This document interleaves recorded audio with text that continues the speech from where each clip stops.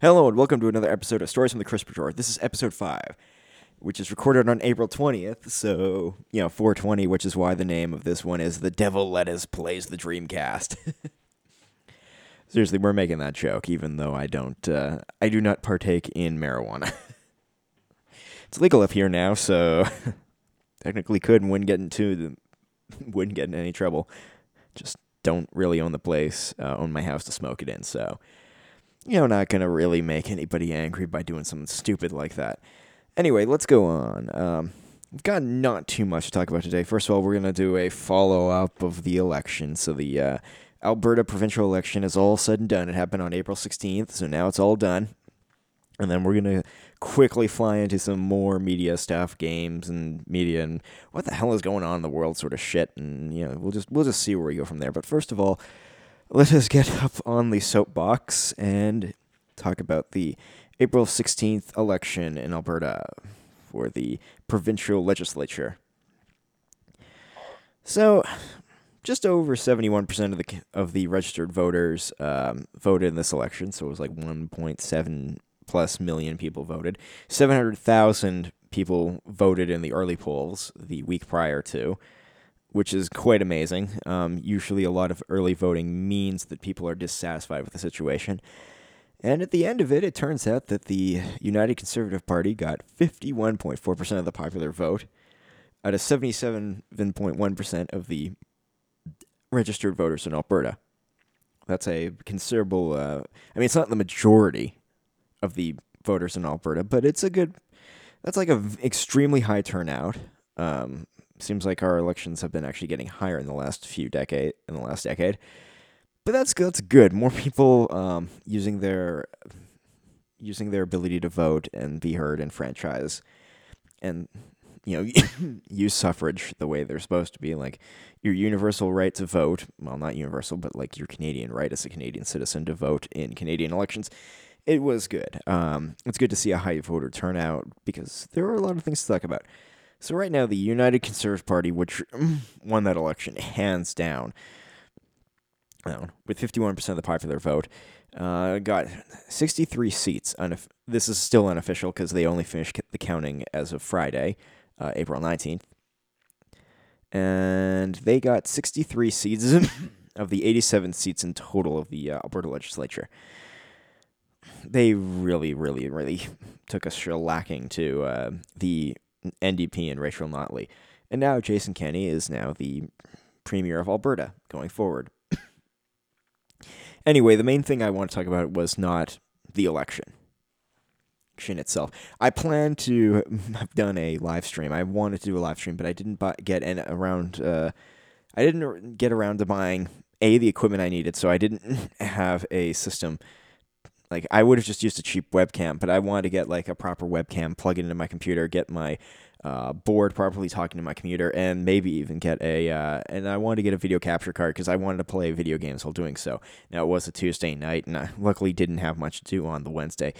But I didn't think we were going to get the election called in, like, 40 minutes. And they did. They practically called it. Like, it was just very quick. Polls closed around, 8 o'clock, and by, 9 o'clock, it was...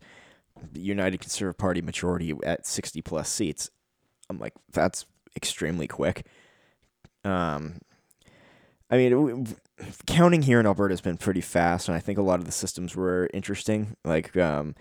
But still, a lot of that 700,000 ballots had to be all taken back to Edmonton to be counted because you could vote anywhere in that case. I think during the election day you had to go to your registered polling places, but I think in the prior to, you could go anywhere. Now, because the election's over, I'm not spreading false information about that, because that's what I heard.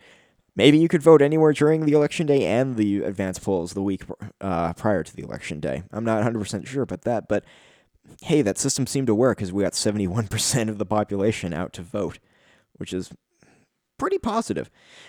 Now, the reason I'm getting up on this soapbox and talking is because I don't like it when the NDP people or the NDP supporters go all, oh, there's going to be a lot of hate mongering here, and we elected in Jason Kenney, who's a hateful person who's going to harm the LGBTQ women and all this and minorities and religious groups that we support. Now, I don't like that hyperbole. At the same time, I don't like the hyperbole that's going to come out of the conservatives' mouths, but like, hey, we've won, get in freaking line. We're in charge now, and people are like, see, I told you Kenny was going to win and all this.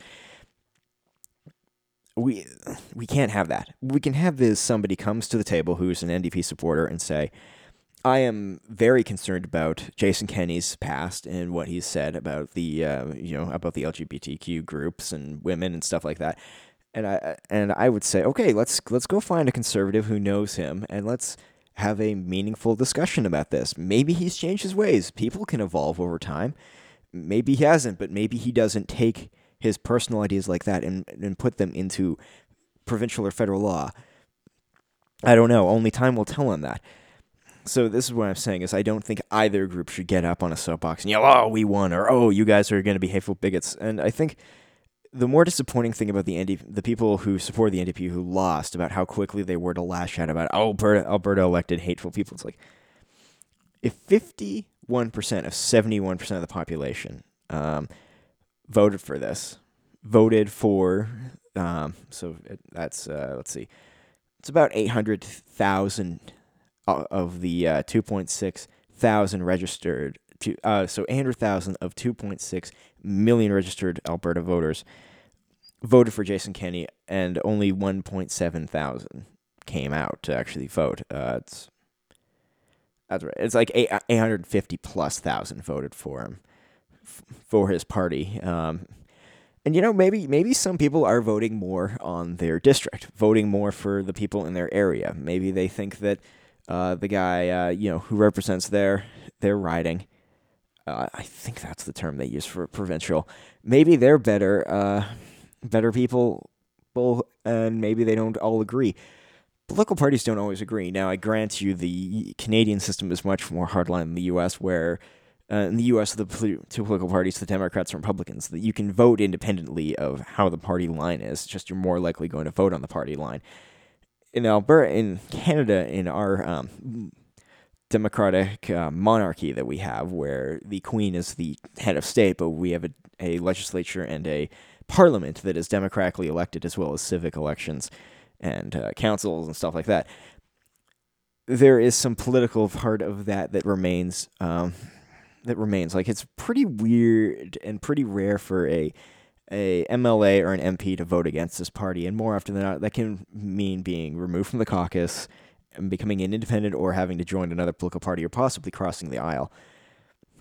And I think that's a little. I wish it would change. I wish that they would vote more for their constituency versus being with the party. Because there's no party that represents everybody effectively, or represents every constituency effectively. Like, there's going to be parties that spend more time caring about farms than they do about the city, and vice versa, and various instances in the city. Some are going to care about healthcare. Some are going to care about education. Some are going to care about the ability to pay for roads, or the ability to say, hey, we don't need to be in that industry or that sector anymore. So it just feels wrong to me about how some NDP people, supporters, and specifically two of my Facebook friends, I haven't been physical friends with them for a while. I haven't seen them in probably about 3 or 4 to 5 years, some of them even longer. How they just were like, oh, the hate is winning out. And it's just like, there are a lot of things in this world that concern me, and your immediate attempt to vilify anyone who had an opposing point of view of you is more damaging. Now, granted, I've done this too. I've called people who support the NDP socialists in the past. And I am, as a libertarian, I don't like any form of government. So even conservatives irk me in this matter, because, if Kenny shrinks government, that's great. If he doesn't, or he shrinks certain sectors but expands other sectors, I'm going to be like, well, you really didn't succeed in the goal there. Like, I want you out of the way, not correcting your believed injustices in the system to defend what you think versus prioritizing what other people think. this is how I'm coming down on it. And I also think that the whole blame one group, like, oh, the hateful people have voted in, or, trying to still some people down, no, to single voter issues. Now, there are some people who are absolutely single issue voters. There absolutely are. It's like, I don't like the NDP. That's the only reason why I'm voting for Kenny. Or I think Notley is a bad person. That's the only reason I vote for Kenny. Maybe they read the party platform, and there's only one part they actually agree with. It's like, Jason Kenney's a bit of a dick, but I do like his stance on the oil sands, so that's the only reason I'm going to vote for him. And it comes to a point where eventually you're really cutting yourself down to what you defend and what you as the individual believe is important. And this is the problem with me. Like, I voted UCP because, frankly, where I live, there wasn't any option. There's no libertarian candidate running, and frankly, even though the UCP, the United Conservative Party, the NDP, the New Democratic Party, the Liberal Party, the Alberta Party, the Conservative Freedom Party, the Alberta Independence Party, and various other groups, there were many parties attempted to run. Only 2 of them have seats. The UCP, which has 63, and Rachel Notley, who has Rachel Notley's NDP, who has the rest, who has the other 25 seats. So that's a pretty big shift. Is it 25? Yeah, it's 25, because it's 24, because it's 87 seats, so 60, yeah, that's right, 24. So it's actually pretty interesting how other parties were wiped out of the legislature. Now, granted, most of them formed because people were separating from the UCP Wildrose whole conservative Wildrose thing, and they didn't like how they were getting together. Then you had Derek Fildebrandt and his Freedom Conservative Party trying to run in, like, I think over half of the entire ridings or designated areas that you could do this, where you could run candidates, and it was interesting. And there was the fear of vote splitting, which obviously didn't happen. Now, granted, with 700,000 people voting early, that's a sign that something's wrong. People don't go out of their way to vote early and vote in that numbers unless they disagree with the government, or they think that something is incredibly wrong in how the province is going. And I don't know if this is going to be an indicator of what's going to happen in the federal election later this year, which that one I will be streaming. I will figure out a way how to take that day off and do something really funny, or take the next day off and run at night and do some stuff. I'll definitely think of a way to do that. Of course, I'm putting promises out here, and I haven't been that successful on achieving those recently. But we'll have to see what happens. And the other reason I want to talk about this and get my soapbox is I don't like how we've gone from one side of the spectrum to the other side of the spectrum, at least in Canadian spectrum. Like, really, the Canadian center is more liberal than the American center, and all this. But my fear is that we're going to continuously see this swing back and forth, back and forth. There's not going to be a lot of middle ground. It's going to be pretty much like we're picking extreme sides, and probably we don't think, like, the voters and us don't think that we're picking extreme sides. We're just tired of this happen, so let's go the exact opposite way. Maybe the thing is that going right didn't work, going left didn't work. Maybe it's time to see, like, hey, is there an intersection in the middle that we haven't tried, where maybe things will get better? Maybe we need to get together and talk about this instead of yelling at each other, yelling, you're socialists, you're bigots, and all that shit. Maybe we need to fucking give that up. And it's annoying. And it was annoying in this election about how much the campaigning was really attacking, like, either attacking Rachel Notley or Notley attacking Kenny. It wasn't about, like, hey, here's the guy who's running in your ward, your riding, here's what he thinks, versus this is what this guy. It's like the leaders were all it was. Now, granted, the American system of voting for the individual is like voting for your representative and your senator and all that stuff. That does look like it's a bit more of a brutal of a campaign. Like, do this, he did that. And maybe I don't want that. Maybe yelling only about the party leaders is the better way, but it still feels like so disingenuous and such a failure of politics. Like, it's just, like, strip everything down to somebody said something bad 10 years ago. That's what we're going to run with. Oh, somebody's a socialist. We're going to run that. Oh, somebody doesn't like, has a personal disagreement with the way that gays live their lifestyle, but he has not legislated on it. Granted, I can't say that about Jason Kennedy because there is some evidence that he's done things in the past. Does that hold up today? I don't know. Was he elected to be the premier of Alberta purely for economic reasons? And will those reasons actually pan out the way we think? I don't know. And I think the big thing is people can't say they know. Only time will tell. Only time will tell. Maybe the NDP were right in how they were running Alberta. Maybe the UCP will be right. Again, this is the thing. But Rachel Notley and her and the NDP party had 4 years to come up with a plan to execute it, carry it out, and convince the population that this was the right way for Alberta. And after 4 years, on April 16th, 2019, 71% of Alberta voted. And they weren't happy with what they voted on. They weren't happy with the plan that Rachel Notley and her NDP had laid out in front of them. In the majority of the province, winning most of the ridings. That, to me, says that plan did not sell as well as it should have, or it failed to live up to expectations. And if you fail to live up to expectations, are the people who hired you to meet that expectation going to keep you around? Probably not. Now, was the UCP the next best option? Maybe in some places they weren't. Maybe we're going into the American system where it really is only two parties that care. I would have liked to have seen David Kahn, the leader of the Conservative Party. The Liberal Party. Sorry, Mr. David. I would have liked to have seen him in more places held up. I read his platform that him and the previous Liberal Party leader, David Swan, who used to be Mountain View, who used to be the representative for around the University of Calgary, and I believe Mountain View. I think in the old time before they re-gerrymandered the districts and ridings, he would have been I don't know if he would have been where I am today, or if he would have been. He's probably the next one over.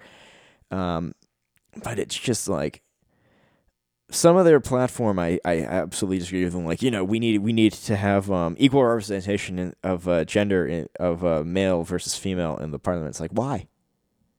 Why do we need to have equal? The idea of that proportionality is basing the assumption that as many men and women both want to be politicians. And I don't know if that's true. I don't want to be a politician. So does that mean by me not wanting to be a politician, there's a girl out there who doesn't want to be a politician with me? Or does it mean if 60% of the males don't want to be politicians, does that mean that 60% of the females don't want to be politicians? Can't we just go to the individual? Can't we just approach the individual and say, hey, do you want to be a politician or not? Who cares about if you're gay, straight, male, female? It's who do you want to be? And how can you live that life? And can you live that life without harming somebody else by doing so? And if you can, great. Live that life. Have fun with it. Enjoy it. Try to make it the best life you possibly can. That's the libertarianism in me. It's I don't care if you're gay, trans, or whatever. I care when you try to force me to abide by rules I disagree with by using legislative force and coercive force of the government. My stance is I'm not going to call you by a pronoun that you've come up with because you think I should and I have no idea. I don't know you.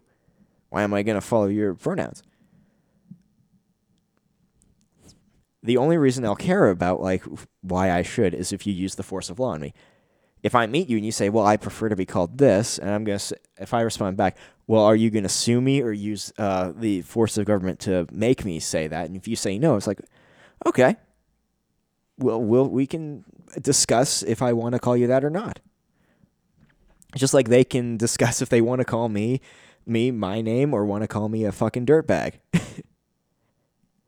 Until they commit an act of slander and libel, I guess, and harm me from living my life without me harming them. Once it becomes stepping on each other's rights, of the ability to live in a free way, then you get then it's like, okay, I have to really say you're being a bit of a dick here. But if they just say like, okay, I prefer to be called this, but it's not like I'm going to use the police force to do it. Because again, this comes back to another thing. And now I'm ranting a little bit farther out. I will bring this back in, but the rant is that when citizenry votes in people who create laws, regulations, and rules that seem to be directed at the opposing side. So let's say you're a left of center person who likes the idea of maybe gender should be the gender pronoun thing should have legal should have legal standings and the course of government to force people into abiding by them. Now, granted, I'm going to extend this by saying that this is also like there are set definitions, and you have to know the person.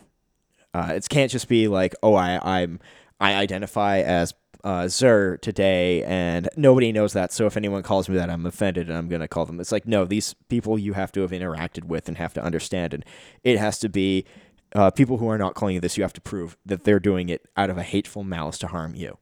You specifically. It's not like, oh, I just disagree with that. It's like, no, I'm doing this just to make sure that your life's shit. Then I think you could get that's where my framework is on this like law, which I don't know if one exists like that or not in Canada. I hope not, because that brings a chilling effect to speech. Anyway, so that law gets created. The other side then comes in, wins an election, takes power. They could use the framework of that law to replay it on you in a way that you did not like. And which is why the libertarian position is try not to make laws, because eventually the other side will try to use your framework that you built. And to be honest, both extremes use the same damn framework with the same damn goal. It looks slightly differently in the long run. Communism and fascism end up doing the exact same thing, with the state being the absolute power over everything. I don't know why people don't understand that. Like, communism is this great idea, but it's never been successfully implemented out. It's like, well, if it has never been successfully implemented out over multiple times, from the Soviet Union to China to Cuba to Venezuela to Cambodia to Vietnam, like, if it allows, if we have a lot of failure stories about a system, doesn't that really tell you that there's like flaws in the system? It's like, well, it's because it's. As Jordan Peterson said, it's like, those people weren't as virtuous as I am, and if I was in stolen shoes, it would have been better. It's like, that's really, really, really egotistical and dangerous, because that type of belief really does put you above people, and when you try to elevate yourself that high and becoming more, like, I wouldn't say deifying yourself, like you're not becoming a deity, but saying like, I am but beyond the regular people, I have the moral fortitude to properly rule. It's like, power is very destructive to anybody, and it happens very quickly. Like, once you get into a position of power and you think I can abuse it, like, even if you don't even intentionally plan to abuse it, you do. Everybody sort of does, and which is why the goal of a good governing structure is to actually restrain the government more than the government can restrain the citizenry.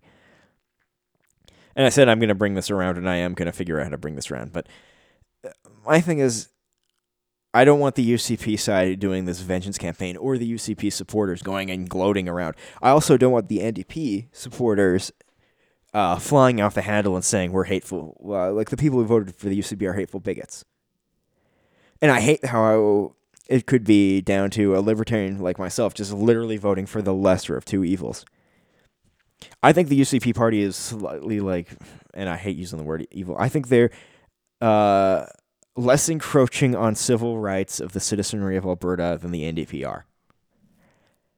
Not by much, but I think they've got a better. I think the party the UCP party has a better way to solve that problem going forward. Plus, they have like, I think like their fundamentals are a little less moral, and a little less based in this idea of.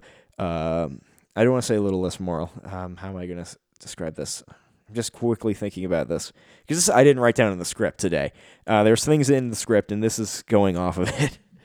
How I would say is that they have They're less concerned about the virtue signaling, and that sounds like I'm being SJW, but they're more concerned about the conservatives are generally seen as more right center right, and their goal is to actually eliminate the government from being too progressive and too changey and defending too. I wouldn't say defending, but platforming maybe over platforming and overrepresenting groups that maybe aren't as big as they need to be, or affecting the way how things go by basically making choices now of which groups to support. Now, granted, the conservatives will do a similar thing, but it may not be in the similar scale. It may not be a racial scale. It may be by a economic reason, like, oh, your person's economics is more about you defend the you're opposed to the oil thing, so you may not get as much economic freedom in the long run, or maybe we'll make choices based on like defending the oil infrastructure here in Alberta. They all have their biases and how they approach this. It's just being honest and saying that we're all flawed in this, and we need to talk these things over. Like, I want a nuclear power plant here in Alberta. I want 2 nuclear power plants here in Alberta. There was an extremely good article in the New York Times 2 weeks back about how nuclear power will really save the planet. We're not going to do it with solar panels. We're not going to do it with wind. There's the places that you can do it with geothermal and hydroelectric have done it. We've tapped that out. We've tapped those resources out almost as much as we can. There's no way to fully replace oil quickly without causing either massive economic damage to many countries, which will bring about worse issues in the long run. And like, to decarbonize, we have to find a power source that's better than oil, better than coal, better than natural gas, that is less harmful. And as of right now, nuclear's the best bet.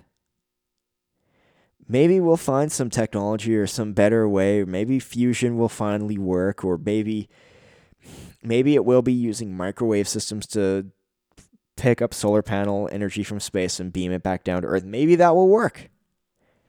I don't know. I honestly don't know. But I can say safely, reading multiple articles from Ronald Bailey at Reason, as well as from extremely smart people who study the infrastructure that would be required to run solar and wind power. It's beyond viable right now. Like, it's just not possible. In small cases, it works, but when you start adding in the full system when you realize how big such a project is, and how much energy you're pulling out of the grid, and how much you have to replace, and you have to replace this with distribution. Could you make enough solar panels in the Mojave Desert of the United States to power the United States? Yeah, you probably could. You'd have to cover a lot of the Mojave Desert. You'd have to build tons of power plants. And then you'd have to run hundreds of thousands of miles of new electrical line and new systems that will properly manage the line and build storage facilities around the country to store that power, so that when you have that 8 to 16 hours of night, which will fluctuate throughout the year because it's not sunny all day long, it's not sunny for 24 hours a day, that you will have to provide power when the sun goes down. Now, you can supplement that a little bit with wind, but again, it's not blowing in all the places the same amount. In some areas of the country, the United States, and much like Canada, there's going to be a lot of wind at certain periods of time. And at the same period of time where you have a lot of wind, let's say in southern Alberta, you might have next to zero wind in all of Ontario. And Ontario decides to have a cloudy, rainy day all over the province of Ontario. So all their solar is down because they're not yet is receiving maybe 10 to 20% of power it actually could be. And there's no wind. And the only wind is in Alberta. And there's not enough hydroelectric to power it. So what happens then?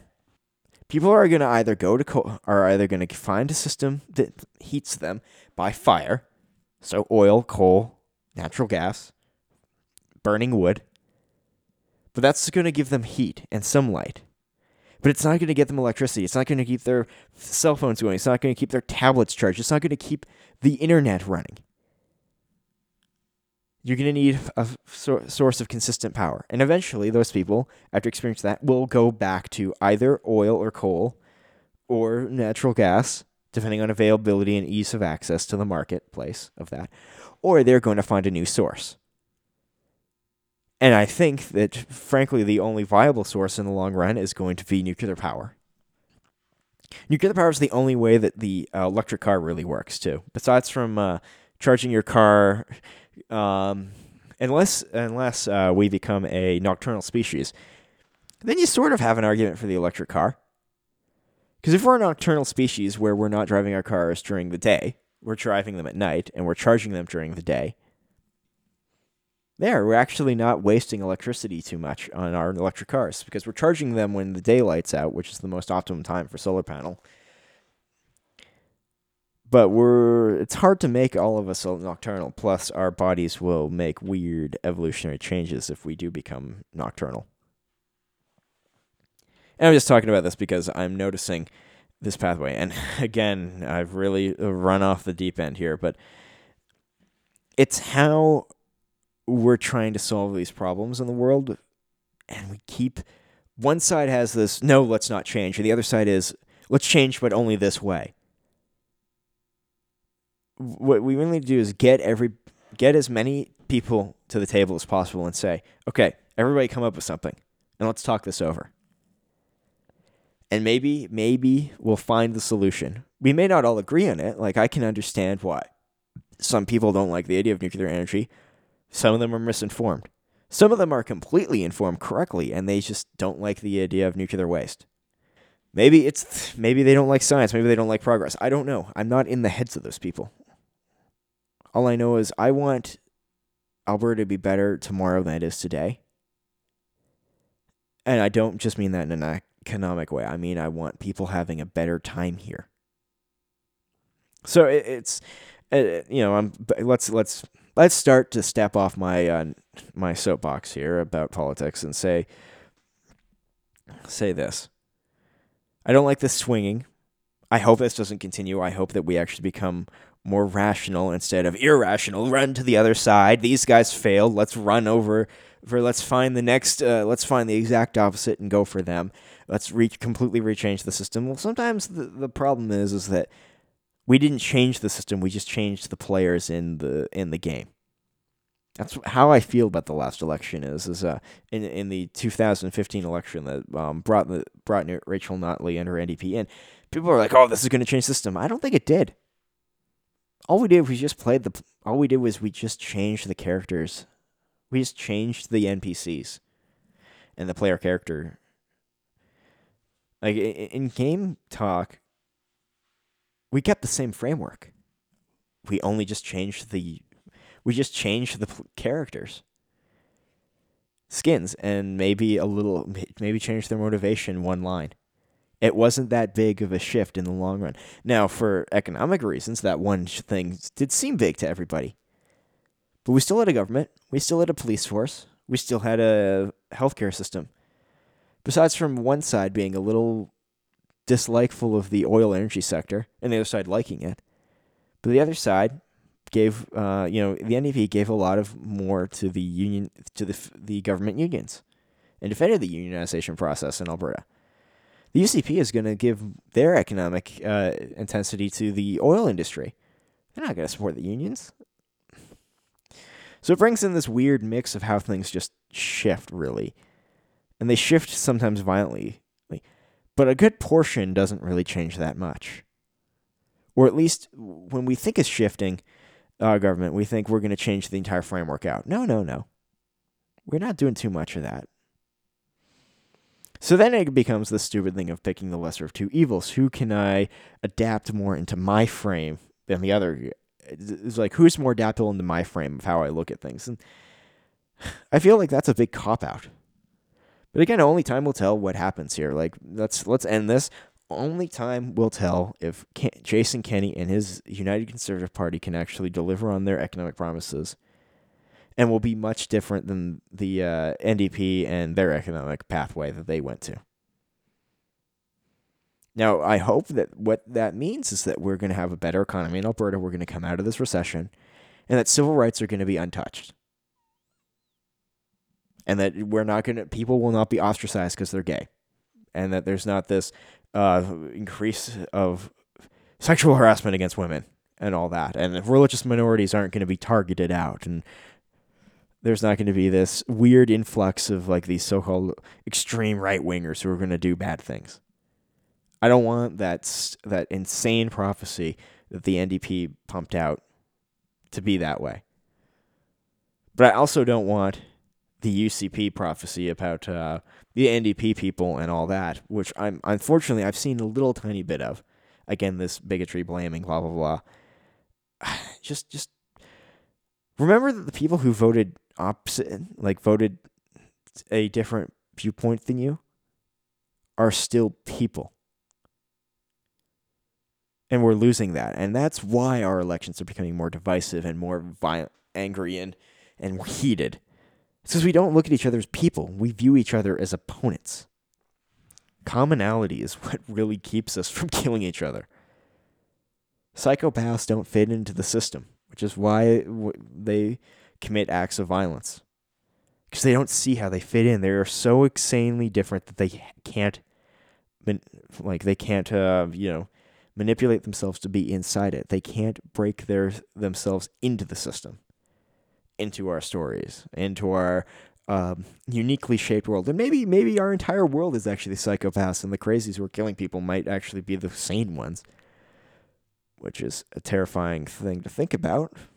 And you really hope not, because the government who had a ton of crazies in the 20th century was the biggest killer of mankind in that time period. Estimated 100 million people died in the 20th century and were put to death by their own governments. Terrifying. So let's end that and say, be skeptical of the government. Even if in the next election your side wins, hold their feet to the fire. But don't create a them. Don't make it an us versus them, because that makes it way easier to dehumanize and decompartmentalize. Think of them all as individuals. They all have their own idiosyncrasies. They all have their own nuances. They all have their own reasons for being one way or another. And even if they say they're only voting because of one issue, really strike them on that and say, is that true? Because that can't be. You can't literally only be voting one way for one thing. And if you are, maybe you should look at why you're voting that way. Maybe you should educate yourself on why you're voting that way. Don't try to convince me of how you're voting. If you've only picked one little tiny topic and that's the entire thing of why you're voting that way. All right, let's step off that soapbox. Let's come down and let's talk about some other things. Let's get out of the political thing. Sorry, again, a long time talking about politics, but I felt like I had to say that. I felt like I just had to get that off my chest, just about it. So, let's go talk about some nice things. Some nice things that hopefully we can all get happily agree on and just walk around and stuff that isn't politics. Hopefully.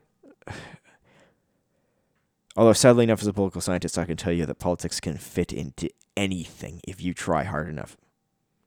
And if you are, you're probably not a political scientist.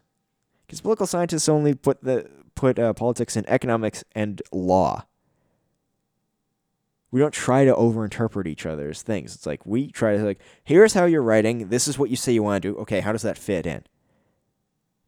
Like, this is how I want the government to be. Like, okay, put that in the political sphere. Okay, I'm done. Done. So I finally watched the Wreck-It Ralph sequel, Ralph Breaks the Internet, and that was surprisingly good. Like, amen, Disney. Like, that was a really fun movie.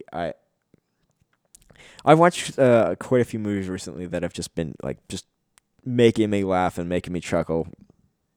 I think I said that I watched Christopher Robin starring Ewan McGregor recently, a month and a half ago or so, and that was when that first appeared on Netflix, and boy, that was really fun. And Disney's really been hitting it out of the park recently with some of their stuff. Now, I haven't seen any of their live action movies yet, and to be honest, I'm not as enticed by that. But Wreck-It Ralph's made by one of the co-directors is Rich Moore, who was the supervising director on the entire Futurama series, and I like Rich Moore's stuff that he's done has just been really, really, really good. And he's got this consistency about him and this comedy about him that I really liked. And when he did Wreck-It Ralph, it was great. Then they went to go do Zootopia, which I thought was an amazing movie too. I know people are, okay, let's stop there, but there's people with political ideas about Zootopia. I don't care. I thought it was a fun movie. I thought it was a really fun movie. And if you look hard enough at these movies, there are things that you can take away, like, oh, look at this, I don't like that. But one of the reasons I liked Zootopia and Wreck-It Ralph is that they were just fun movies. And that's what I like about Disney Animation Studios, how they're just making fun movies. You can spend hours extrapolating blah, blah, blah, lessons from it that you want, but I that's where I don't find my energy in. I just want to watch a movie to have fun. Which is why American Made was such a fun movie, which is why Jack Reacher, I like it. There are various movies I like that are just fun. Some are very thought-provoking. Others I couldn't care less about what they teach me, what they say. They're just fun movies to watch. So let's keep going on. It's like, the jokes were great, very well written, tons of internet memes and references that were just hilariously well ran out, like how eBay would look in the Wreck-It Ralph universe. How they poked fun at Twitter, BuzzFeed, like all these amazing things. Also referencing a lot of internet technology and a lot of stuff. It's one of the most stunning internet visualizations I've ever seen, and that's becoming from I knew it was going to be so good because Rich Moore with Futurama did an amazing their interpretation of what the internet looked like, and considering that Futurama was designed for a teenager and older audience, they could be a bit more visceral on it. But man, Wreck-It Ralph, they did it.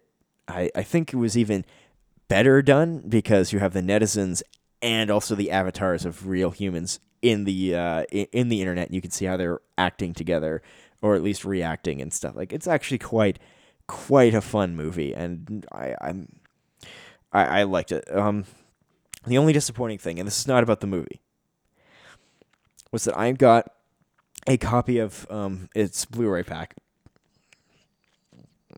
at our local Costco here in Alberta. And when I opened it up, we started playing it, and most of the time, the odds of getting a scratch disc, extremely low. Put that in, watch the first hour of Wreck-It Ralph, started just glitching, failing. Open it up. There is a manufacturer scratch on the disc, right in the middle, and a bad one. I'm okay, that's weird. Go over to the DVD, because it's a combo pack. I usually buy the DVD combo packs, even though it's hard to buy just DVD players these days. Side note on DVD players, it's sad that Samsung isn't making them anymore, but apparently Sony and Panasonic and LG have picked up that, so hopefully that the optical media doesn't completely disappear, because buying a DVD and a Blu-ray still says you own it. You own that. You own that. Until that disc is broken or you have no other means of playing it, you own it. And this is what my fear with streaming platforms like Netflix, Amazon Prime, Prime Video, and various other systems. This is that you really don't own that. You buy the right to observe what they have. Now, some of that stuff, Amazon, how they make their proprietary shows, and Netflix makes theirs, and I don't know. There's other services that have proprietary shows out there that they make. That gives you a good baseline of stuff to watch, but sometimes that stuff is you might have a big hit or miss. Okay, I like that one show that they made, but I don't like any of the other styles of this. So that's why I think I'm still a DVD collector, because I don't want to have to go. I think I may have said this. Excuse me. I think I may have said this last year. Is that I liked Clive Owen and Children of Men. And now that was on Amazon for a long period of time. It's now on Netflix. But for about 3 months, it wasn't on any of them. And I had a real itch to watch it.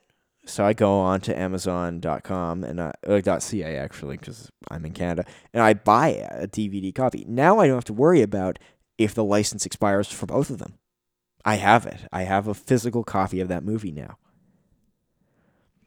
And it disappoints me when that happens, because usually when I have an urge to watch, like Netflix and Amazon are very convenient. When I'm up at my computer upstairs in my bedroom and I want to watch a movie, even if I have a physical copy of it downstairs down here, it's easier for me to watch it on Netflix or Amazon Prime. Now, when I log into both and find out that they don't have it, that's inconvenient. Now, if I own it, it's just, I go downstairs and get it and put it on my DVD player in my bedroom. But if they don't have it, and it's a movie I have a real itch to watch, and nobody's got it, that sucks. I now have to think of, how am I going to get a copy of it? Is it in a current print that's easy to get my hands on? Or is it like how Disney puts some of their stuff in the vault, or, various other things I have to consider? If it's a Disney movie and it's in the vault, like, you can probably get copies of it for sure, but they're not carrying a bunch of them.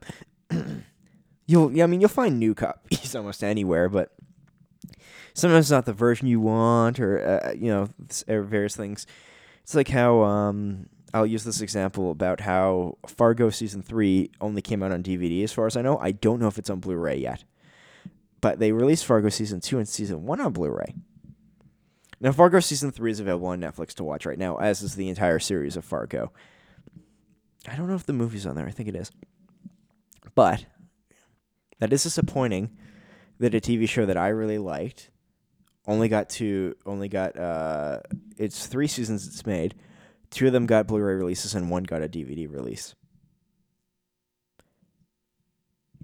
It's disappointing in that, and it means that it's harder to keep track, keep a hold of these things, and it makes it more annoying, because then it's like, if I want to travel to Phoenix and take movies with me, it's like, well, I either got to do rip them to hard drive, which, they are big. You're talking about 50 gigabytes, so even a terabyte hard drive only gets so many movies in it. Or you're doing various other things to do it, like you're figuring out various other solutions. And Netflix and Amazon Prime are a great way of convenience, but if none of them have it, kind of out of luck. That really sucks. Speaking of Netflix, this is more of just a thing I noticed, and I'm going to skip 2 topics and come back to them very quickly, about how Google Chrome has components, and it's like you go on and you can go to Google. In the search bar you type Chrome colon / components, and you get to see all these micro little processes that are put in on Google Chrome. Anyway, I was watching Netflix for 2 days on my PC, and then on the 3rd day I started watching it, and I noticed that on Google Chrome specifically, every 3 to 5 seconds, it was like halting and starting again. So it was stuttering. The video was stuttering and being really choppy. So I thought, that's weird. Started trying to look to find how the solution is. For the first 8 pages on Google, the first page on Google had no answers for me. I wasn't really searching that quickly because I wanted to watch it. And I'm like, okay, I'll try this on Opera. Same problem on Opera. Oh, great. So I threw up Edge, and it worked. But I'm not a big fan of Microsoft's Edge. Not saying it's a bad browser. I just prefer my Google browser better. So finally, a few days later, I'm like, I'm going to search this up. So Friday night comes around. I decide I'm finally going to figure out how this happens. Turns out there is a DRM command and component in Google Chrome called Windvine CDM. And if that thing screws up, it'll make Netflix really choppy.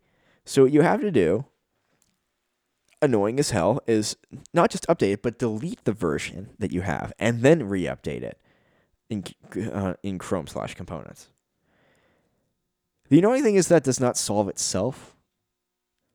And then it goes from one day to the next that it effed up. And I mean, as far as I know, since then, I haven't had any problems. Granted, it's only been 2 days since I solved it. Friday night, and I've run it a little bit Saturday. Not too bad. But it's kind of annoying when stuff like that happens on one browser and affects another browser. But the third browser, Edge, is perfectly fine. But, again, that's neither here nor there. Now that I know how to fix it, it's not really a problem. It's more of an inconvenience. But it made me think that there was something wrong with my PC, which is just annoying. Just annoying. So there's that. And I'll go on to watching King Kong Skull Island, which I think was last year, 2018, that movie was. Yeah.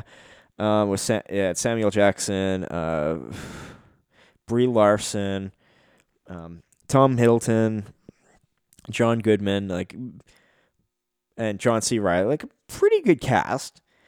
And it was a fun movie. I watched it. You sort of do need to see the Godzilla, the new Godzilla movie. Not Shinzo Godzilla, but not Shinzo Godzilla, but the one before it about with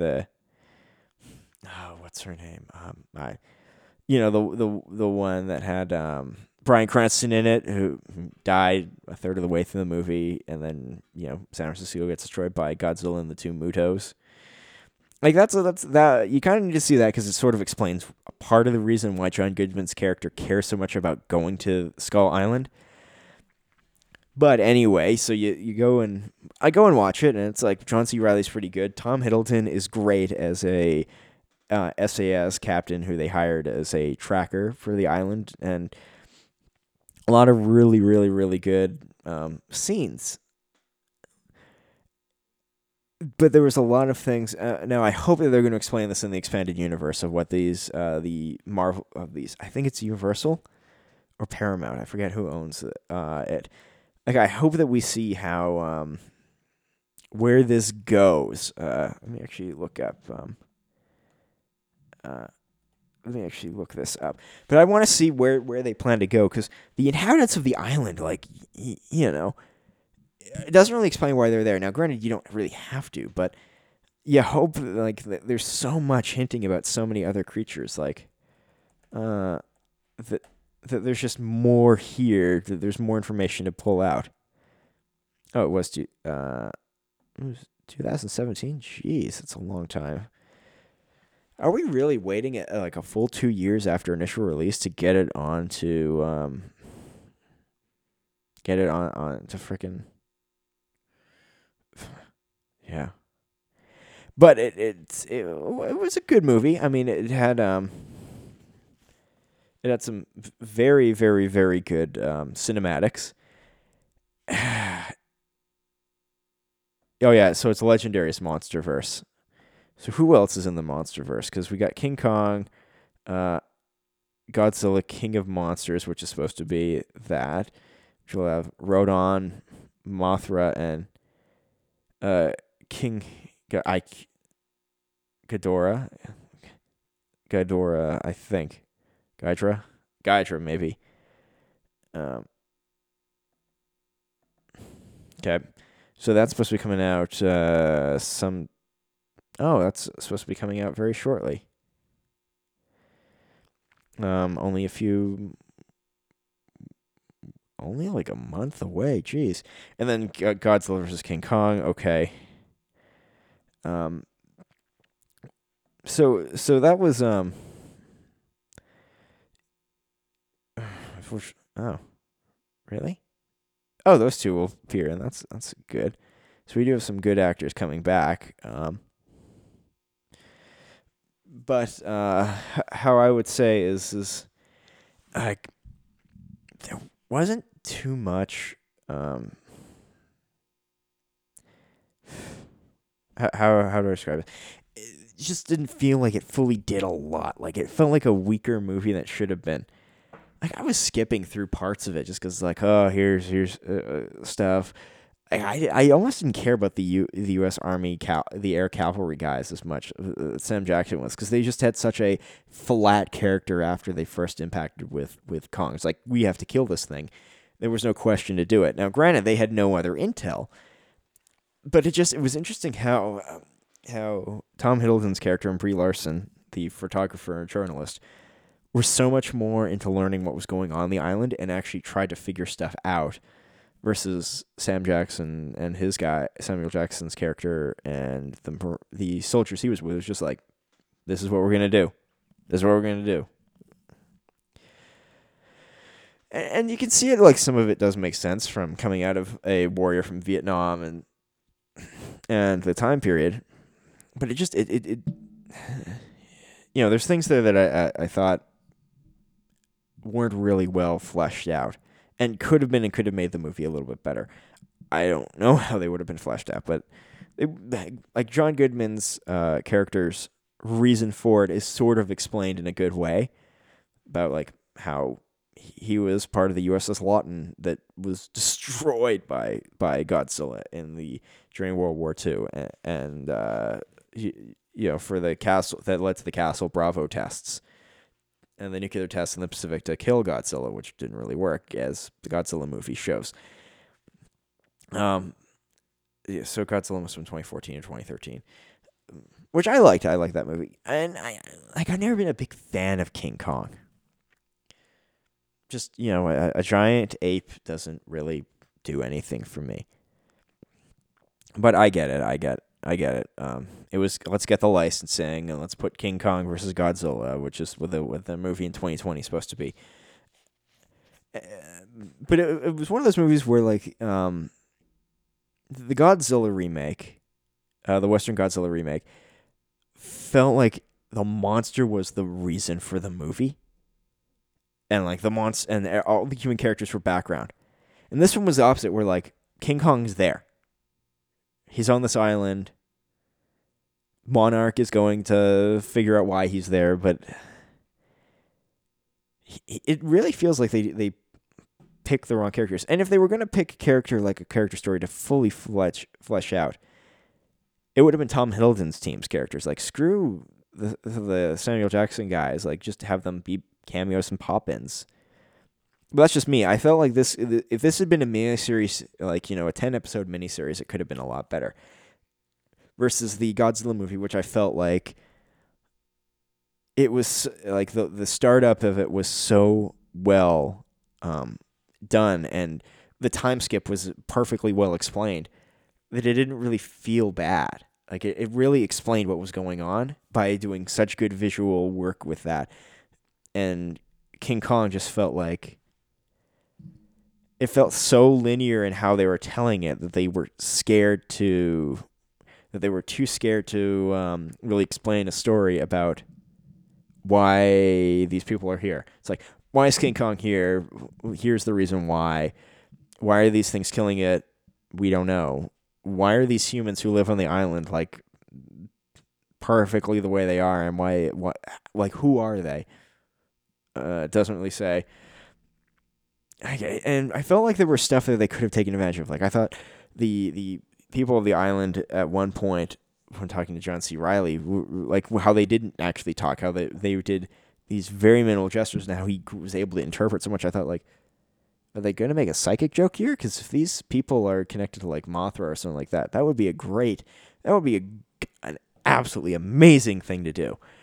Because we've got giant parasites, we've got Godzilla, we've got King Kong, we've got these like lizard-like creatures with only two legs that run around that look like sort of like Mutos but aren't. Like we've got these things and they're just weird and they're interesting, and no, let's just they're there. We're not going to explain how they are there. Versus Godzilla, which is like, oh, he's an ancient super dinosaur who lives on radiation. Like they actually explained Godzilla sort of in Godzilla. They didn't explain King Kong. How did he as a Titan become? Now hopefully they explain some of that, but it felt like we need the licensing first. Here's this cool. We can do it in the post Vietnam era, like very quickly after Vietnam, so we can get history on it. It felt like it was actually also the fighting scenes are all from early on in the trailer. Like very little is from the trailers actually are in later in the movie. Like most of the trailer stuff is all the initial contact with King Kong. There's some stuff that happened later, but it's not. I don't know if it's done as well as it could be, but it just felt.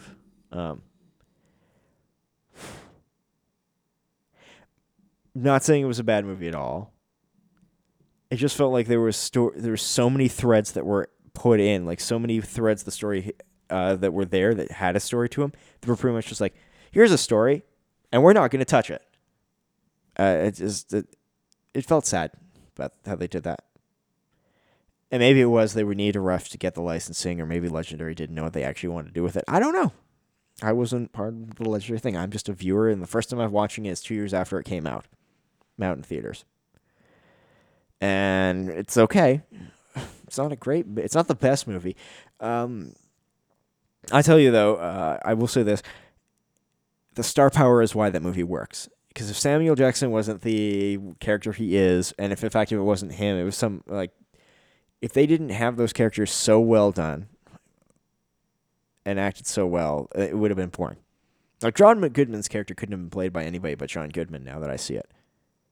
Sam Jackson, again, the same thing. His character couldn't be played by anybody but him. Denzel wouldn't have had the same energy and the same ferocity of that character. Tom Hiddleston is the right age. There's not a lot of good British actors who would have been able to play a SAS captain in that time period who would have been that way. You know an actor is good, or an actor and actress is good, when you can trade them out for somebody. And, Brie Larson was actually pretty good in it. If anything, considering how she was probably one of the, like, her and Tom Hiddleston were the main reason to keep watching that movie. Because she's a true outsider in this, as like a war journalist who's looking for a scoop about why they're going to this island. She's the one who's the most open-minded about anything that's going on. I mean, she's the most anti-war, but she's the most open-minded. There's some great quips, but that was my thing. Now I actually do want to see her in Captain Marvel, because I have not seen Captain Marvel, and not that I didn't want to go see it, but it's just like, it's like, she's a good actor.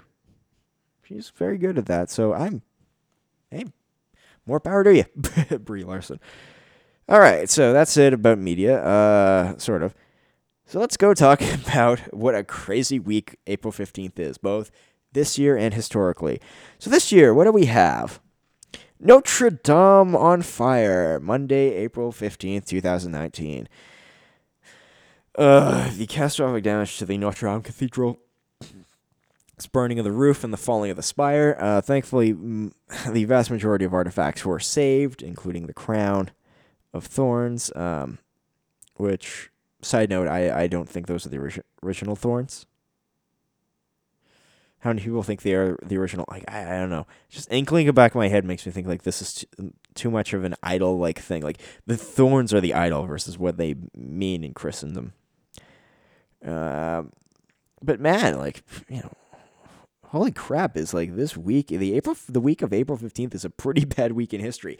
I mean, April 15th, Abraham Lincoln was killed. April 15th, the Titanic sunk. Columbine shooting happened April 20th, 5 days after April 15th. Hitler's birthday, April 20th. But just because somebody was born on that day doesn't mean they were a bad person. Because a lot of hippies and marijuana used to celebrate 420 as like day to smoke marijuana, which I don't know why that is. I make jokes about it. From high school on, after watching Dazed and Confused, me and my friends were always doing a 420 joke about like 420 is going to be a gaming day if it's on a Saturday. Didn't really hold up after we got out of high school, but life takes you a different direction. So there's that. I mean, maybe. Oh yeah, there's that woman who was obsessed with the Columbine shooting, who Florida woman flew to Colorado, bought a firearm, and then committed suicide after a manhunt for her. They were scared she was going to reenact or do something similar, and how fucked up is that? Somebody would think about doing that.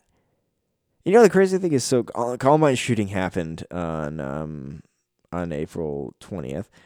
I think it was April 17th that was the Virginia Tech shooting, which is just terrible. Deepwater Horizon and the Boston Marathon bombings both happened in this week in history. Now, it seems like because the Florida, one of the newspapers, I forget which one, it was like the Florida Times, something like that. Florida Today have that, like, how many tragedies happen on the week around April 15th. That's interesting we picked that up, but it's also because of the only reason we care and we notice that is because we see that that's happened.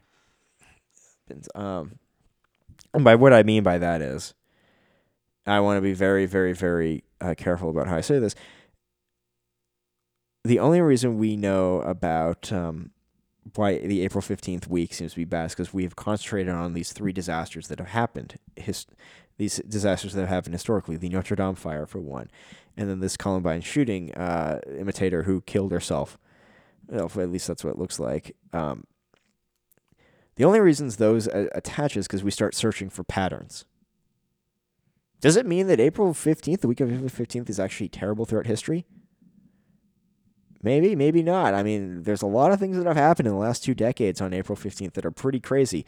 Let's experience the last 3 decades. Waco, Oklahoma City, some pretty crazy shit that have happened on around April 15th since the 90s. But does that mean that's the only bad week of the year? Hell no. If a lot of these disasters were happening in any other week of the year, we would start looking for commonality and patterns that have happened in the past too. I just think it's funny that was a very, very. I just thought it was really funny that they did that, and by funny I mean it's just funny that they would search out things that have happened in history. And stuff happens in weeks in history all throughout the year. Like this week in history, sort of there's YouTube shows and podcasts about that. But if we really want to look at how terrible things can be, the time periods, almost every week would be bad based on just how long World War I and World War II lasted. From 1939 to 1945, there was something bad happening almost every freaking week. And same from 1914 to 1918, 1919, practically. Shit was going on throughout the world. It's just we get to. It's just that we pick and choose how we look at things, and we look for we throw aside how to say this. The reason we throw aside time periods like wars over this interesting thing is because wars are all terrible. But we can't it's this cherry picking of events that's really interesting. How many weeks in written history, how many years in written history has nothing bad actually happened between April 13th and April 20th? There's probably a lot that haven't had a very significant time. Very significant bad things happen, and probably a lot of good things happened on this time scale from the 13th to the 20th. But bad news sells better than good news, doesn't it? Anyway, let's start to close this up. I checked my email. Nobody sent anything, so no comments, no snarkbacks, no questions. Fair enough. It's only been up there for 2 weeks, so probably, and not a lot of people are listening to this. Let's be honest. So there's not really much more to talk about. Anyway, that was it's gotten late. The Devil Let Us plays the Dreamcast on April 20th.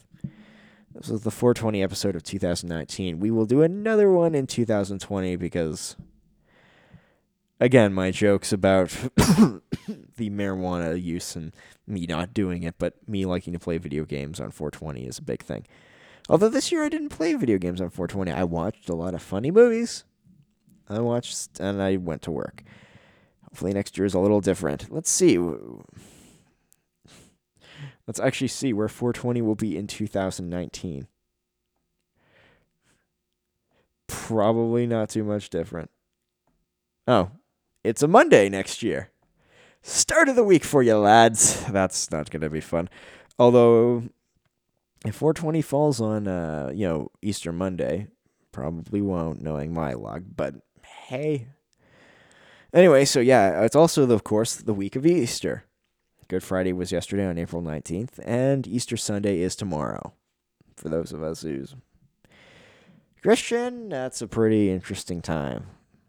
That's like I don't know like why the time of Easter was explicitly set. But it's probably based on moon. It's based on moon cycles. I know that much. I'm not that informed, but for those who are Christian, it's important. Of course, it's also the Passover time period for the Jewish folks. You get 2 days off sometimes. It'd be nice to have a 3-day weekend in April that you can relax on. I've just not been that lucky this year. Anyway, still looking into buying some more AV equipment to make this capable of live streaming and videoing this stuff and getting more people on. But, when you're working 2 jobs and trying to do this for fun at the same time, things really do take a different priority. And now that I'm thinking about buying a video capture card for playing video games, it's like, what am I going to put up? But I guess if you're doing this as a hobby and for fun, it's not about making money. It's about, do you enjoy it? And I enjoy this. So I hope to get better at it. And that's all I can really hope for. Anyway, that's it. That's our episode for this April 20th of 2019. Again, the devil let us blaze the Dreamcast. Which is funny because my brother and I were playing Shenmue just 2 weeks ago. Last week, actually, on my Dreamcast. And having a bunch of the mods work on the Shenmue for PC, that's actually making it just as enjoyable to play. So finally, that's about it. Anyway, see you guys all. Talk to you all soon. Please send emails, questions, blah, blah, blah. I will be trying to read them. I don't know if I'll respond to them all or write back, stuff like that. I know the email address works because I sent myself a funny one a few days ago. But that's about it. Yeah. Bye.